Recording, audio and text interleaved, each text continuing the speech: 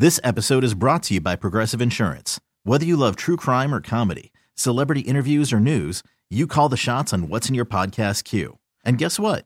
Now you can call them on your auto insurance too with the Name Your Price tool from Progressive. It works just the way it sounds.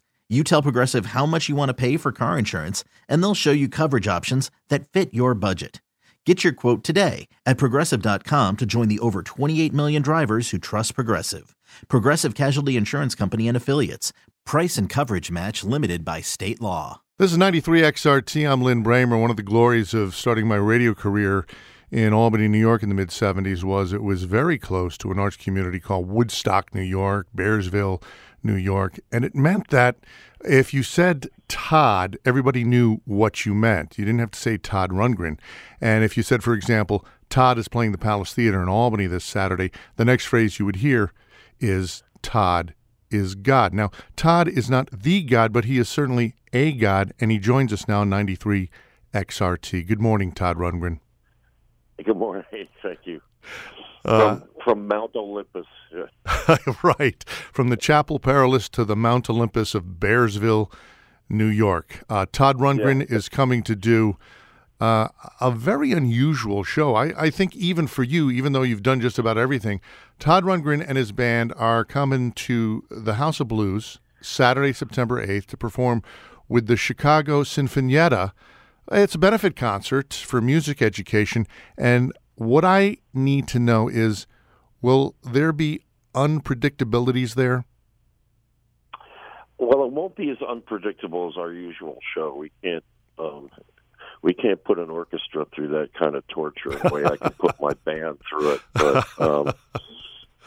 there'll be two sets. We'll do an opening set with my band, and maybe a few guests will sit in, and then we do another full set with the orchestra. I've done some of these shows before, so we've got a variety of things that we can draw from. We've got some of my more familiar tunes all gussied up in orchestra form. Some more obscure things that fans who like to go a little bit more of a deep dive. We've got some things like that, and I don't know how we're going to fit the whole orchestra onto the stage. Well, the House of Blues, that's a decent-sized stage. I've been to many shows there. Of course, not many with an entire orchestra on stage, and Chicago Sinfonietta is an amazing group of musicians. But it's interesting to me to think how some of these songs may take form. Were there songs you were picking and saying, this is going to be really good with the orchestra, this just is not going to work? Well, we have some experience with this. I've been doing orchestra concerts in Holland for a number of years.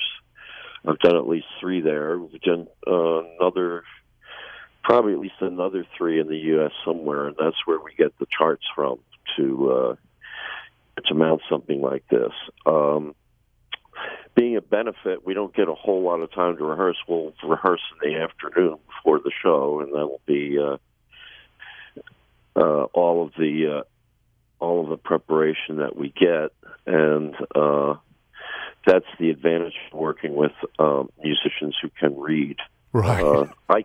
I can't personally, but fortunately, everyone will have a chance. They'll have a chance to see the charts, but we only get maybe, a couple hours to play through everything, and then we premiere the whole deal. So that's kind of the when you talk about unpredictability, that's kind of the unpredictable aspect. The fact that we have very little time to rehearse, we just go right into the show, pretty much. Talking about your role as a musician and a music maker over the years, in my old age, I've taken to watching a lot of cooking shows. And when you watch the master chefs, what they all like to say, and I'm not sure I believe them, and I don't know if you've heard this, is simple is best. Simple ingredients, make the ingredients shine, make everything simple. Now, as a guy who seems to me to have tackled some pretty arduous and challenging projects over the years. Is that how you make music? Do you say simple is best, or do you say, let's get in there and do as much weird stuff as we can? Well, it'd be hard for me to say simple is best, having just come off of a Utopia reunion. And having to relearn all of that, kind of prog rock, very complicated polyrhythmic stuff. I wasn't quite prepared for that. It took me at least a week on the road to get used to playing all that stuff again. So there's no way that I can claim that's simple. But we started the show with older stuff when the band was like 6 people, and everyone would play 15 minutes whatever song, and then we moved through kind of the more recent stuff, and in that sense, Utopia evolved backwards. We started out playing the most complicated music we could, and then as time went on, we started writing simpler and simpler songs. Songs that were more designed for a quartet when we stripped down. So I think in that instance, we all felt, simpler is better, because we were thinking it'd be better if we ran the show backwards and played the simple stuff first and the complicated stuff later. I can say that we probably cover a lot of territory in a show like the one that we're going to be doing with the Sinfonietta. So I say they'll be an opening set by me and the band, and I don't even know what that's going to be yet, because as you so helpfully mentioned, I'm out on the road doing these unpredictable shows for the rest of the year. And those, you never know what's going to happen. We've got a list of like 70 songs that we draw on, and after the first one, I have no idea what the next one is going to be. But you do have some rules. If people yell requests, you take it right off the list. Exactly. We do not take requests. So if there's a song you don't want to hear, just yell it out a bunch, and we'll play it. When I think of your catalog and the role of the musician in general, and I think of songs like Swing to the Right and Lysistrata and Hiroshima, has anybody ever said to you, hey, Todd, why don't you just stick to the music? Oh, yeah.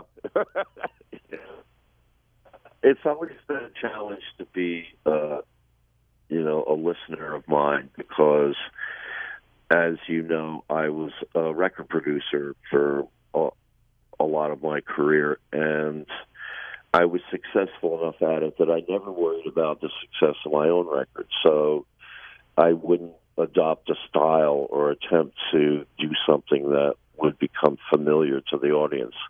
Every record was a new experiment to me. And it's even that way to a certain extent nowadays. I just got used to doing it that way because I didn't have to worry in the way that a lot of other artists do. I didn't have to worry about my survival depending on hit records that I would make. I was working with Grand Funk Railroad and Badfinger and, of course, Meatloaf. That's really interesting, because I think of all the music you produced, and you mentioned some really blockbuster albums that you produced. Your ability as a producer gave you this great freedom as an artist that a lot of other recording artists have never experienced. Yeah, and I think I sort of credit it as one of the reasons why I still have a career. Is that I didn't get into a rut. The style was pinned to a certain kind of era, and then when the audience grew out of that, they didn't listen. So it's the fact that I don't do the same thing every time that's something of an appeal, I guess, to my audience. It may not work for every audience, but at least for the people that have stuck with me, they've gotten used to the idea that even if I were to have a really successful record today, the next record that I make probably would not resemble it at all. Right. Something completely different. It might be an a cappella single following an album of political diatribes. It's been a pleasure over all these years, going back to the late '60s and through your days with Utopia, to watch you as an artist, experiment. Clearly, your agenda was, I'm going to do what I need to do as an artist over the years, and it's really a treat to have you come into town. I know you come to Chicago a lot to play with the Chicago Sinfonietta. Now, you're going to be playing a lot of Rundgren / Utopia classics, because that's probably some of the stuff that the symphony will be able to learn. But will you be throwing in some strange covers? Strange covers. Let me see now. I don't know how many charts we have of strange covers. I would sure like to work up, something for Incense and Peppermints. Yeah. One of our staples in the Unpredictable show, or perhaps Brand New Roller Skates by Melanie. Well, those would satisfy the need for unusual covers at a Todd Rundgren show. Yeah, would indeed. We have a couple of new things. We're interested to see how they come out. Some charts that have never been performed before, and I'm curious to see how they work. But for the most part, we're rolling in, as I say, right the day of the show. Before that, we were doing a brief residence at Notre Dame University, which is actually going to be a student concert. We're going in there to help tutor and rehearse a bunch of the musicians from Notre Dame University, and that show will be on Friday night, the 7th, and then I'll go right after that, do our rehearsal in the afternoon, and then we'll do the Sinfonietta show that evening. So things are chock-a-block for us. Well, that's why you use classical musicians who can look at a sheet of music and go, okay, I think we know what to do here. It's at the Chicago House of Blues on Saturday, September 8th. Concert begins at 8 p.m. That's very symmetrical. It's one night only to catch Todd Rundgren and the Chicago Sinfonietta. Now, this show at the House of Blues with Todd Rundgren and Chicago Sinfonietta, it is a benefit for the Spirit of Harmony Foundation. And as everybody knows, musical education programs across the country have been gutted, and kids that might at one time have had the opportunity to pick up an instrument and learn how to play it or sing in a choir, those opportunities just don't exist. And this is a foundation that you started to address that problem. Yeah, we started about 5 years ago, just with one little event. We didn't plan to establish a foundation, but we were doing a fan camp in the New Orleans area. And everyone wanted to do something because the city was still kind of recovering from the hurricane. And they wanted it to have something to do with music, so we found a program in the lower Ninth Ward that was hurting and needed funds. And all the fans got together and collected money. We gave them a big novelty check for $10,000. And everybody had got such a good feeling out of it that they said, we have to make this more permanent. That's when we established the Spirit of Harmony Foundation and decided that our mission would be to advocate for early musical education in schools, something that I was able to enjoy when I was growing up, but that has substantially disappeared as schools get shortchanged and such. So we've built up sort of like ammunition for people who have similar goals and want to go to their local school boards. We have built up a bunch of scientific evidence as well for why this is a good thing for kids to experience. Changes the way they process sound, and so they do much better in any range of subjects besides music. Even if they don't go on to become musicians, that change in the way that they process sound benefits them for the rest of their lives. And so it isn't simply all of the obvious things like, keeping kids out of trouble and teaching them how to work with others, it actually does change your brain, especially if you do it at an age where your brain is still developing. And Absolutely. I don't think people were able to sort of appreciate that, but a lot of the research was done at Northwestern University right there in Chicago. We've kind of also developed a network of different kind of similar services, people who do instrument collection drives and stuff like that. So there'll be an instrument drive in association with the concert that we're doing. We take the instruments, we refurbish them, and then we get them to kids who otherwise wouldn't be able to get an instrument. So everybody can participate. They can participate by buying a ticket, supporting the foundation, by just checking out the Spirit of Harmony website and seeing if there's anything they feel like doing, instruments swaps and things like that. If you have an old instrument you don't play anymore, get it out of the closet, and we'll make sure that it gets into somebody's hands so they can play it. And that's spiritofharmony.org if people want to check out. And you're working this benefit in Chicago is working to help Chicago area organizations like Intonation Music and Children from People's Music and Intonation will actually be at the show. Do you remember the first guitar you owned that stayed in tune? Well, the first guitar I owned was like the $25 Korean-made acoustic guitar that came with 2 months of lessons at the local music store. Nice. And it was a beast. It was like bloodied my fingers. Yeah, the action must have been horrible. It was horrible, but that's the determining factor in whether you're going to actually be a guitar player or not, is whether you get through the initial phase when your fingers really hurt. Most of the instruments don't involve, that kind of level of pain to learn, but the guitar can be very painful at first. My kids both wanted to play guitar, and I got them guitars, and once they discovered that you have to play it for weeks and weeks before your fingers stop throbbing, they kind of gave up. Well, one of your sons went down the path that's insanely difficult as a professional baseball player, Rex. Oh, yeah, he did. For 11 years, he was a professional ball player.